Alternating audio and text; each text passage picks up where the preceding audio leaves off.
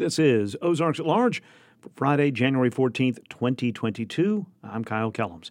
Ozarks at Large is a production of KUAF. Thanks for spending time with us.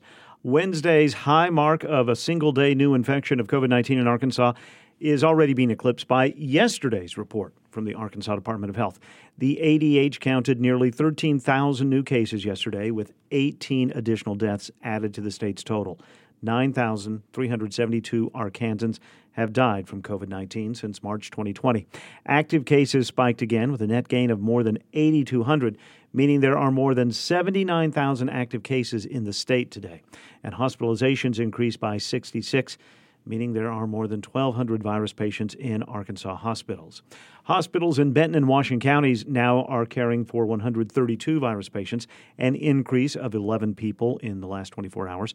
The counties combined for almost 2,400 new cases in the last 24 hours, including 1,453 new cases diagnosed in Washington County.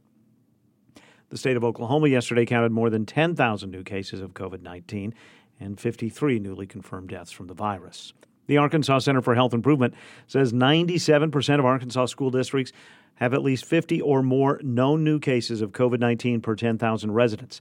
That's 226 of 234 districts, about the same number as a similar report that was issued earlier this week, but 88 more districts compared to this time last week. And Rogers Public School implemented remote learning today for all classes from pre-K through 12th grade because of staffing shortages. In-person classes scheduled to resume on Tuesday after the King holiday. The University of Arkansas will host a town hall-style meeting next week as in-person classes resume. Registration for the meeting, which is taking place Wednesday from noon to 1 at the Faulkner Performing Arts Center and virtually, is required. Suggestions for topics of discussion can be made when registering. Interim Chancellor Charles Robinson will participate, as will several health-related officials, including Dr. Huda Sharaf, the medical director of the Pat Walker Health Center on campus.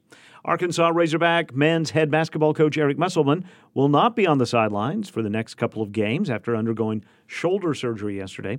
The surgery was required after the coach suffered an injury in a collision with a player during a practice.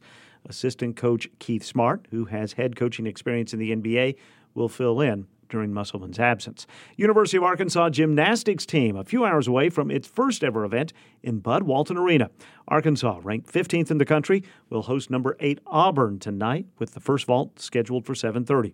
All of Arkansas's previous home meets have been inside the older, smaller Barnhill Arena. Arkansas began the 2022 season a week ago tonight with a win over Ohio State. This weekend's Wonders of Winter Wildlife event at Hobbs State Park near Rogers is postponed because of inclement weather. The events, including a live birds of prey demonstration, will now be held February 5th.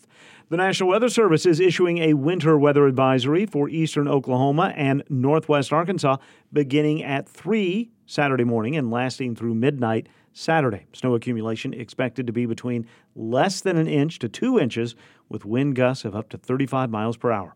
Lows tonight are expected to be around freezing. Tomorrow, highs from 36 to 39. Saturday night, lows from 20 to 24 with wind chills in northwest Arkansas between 9 and 14.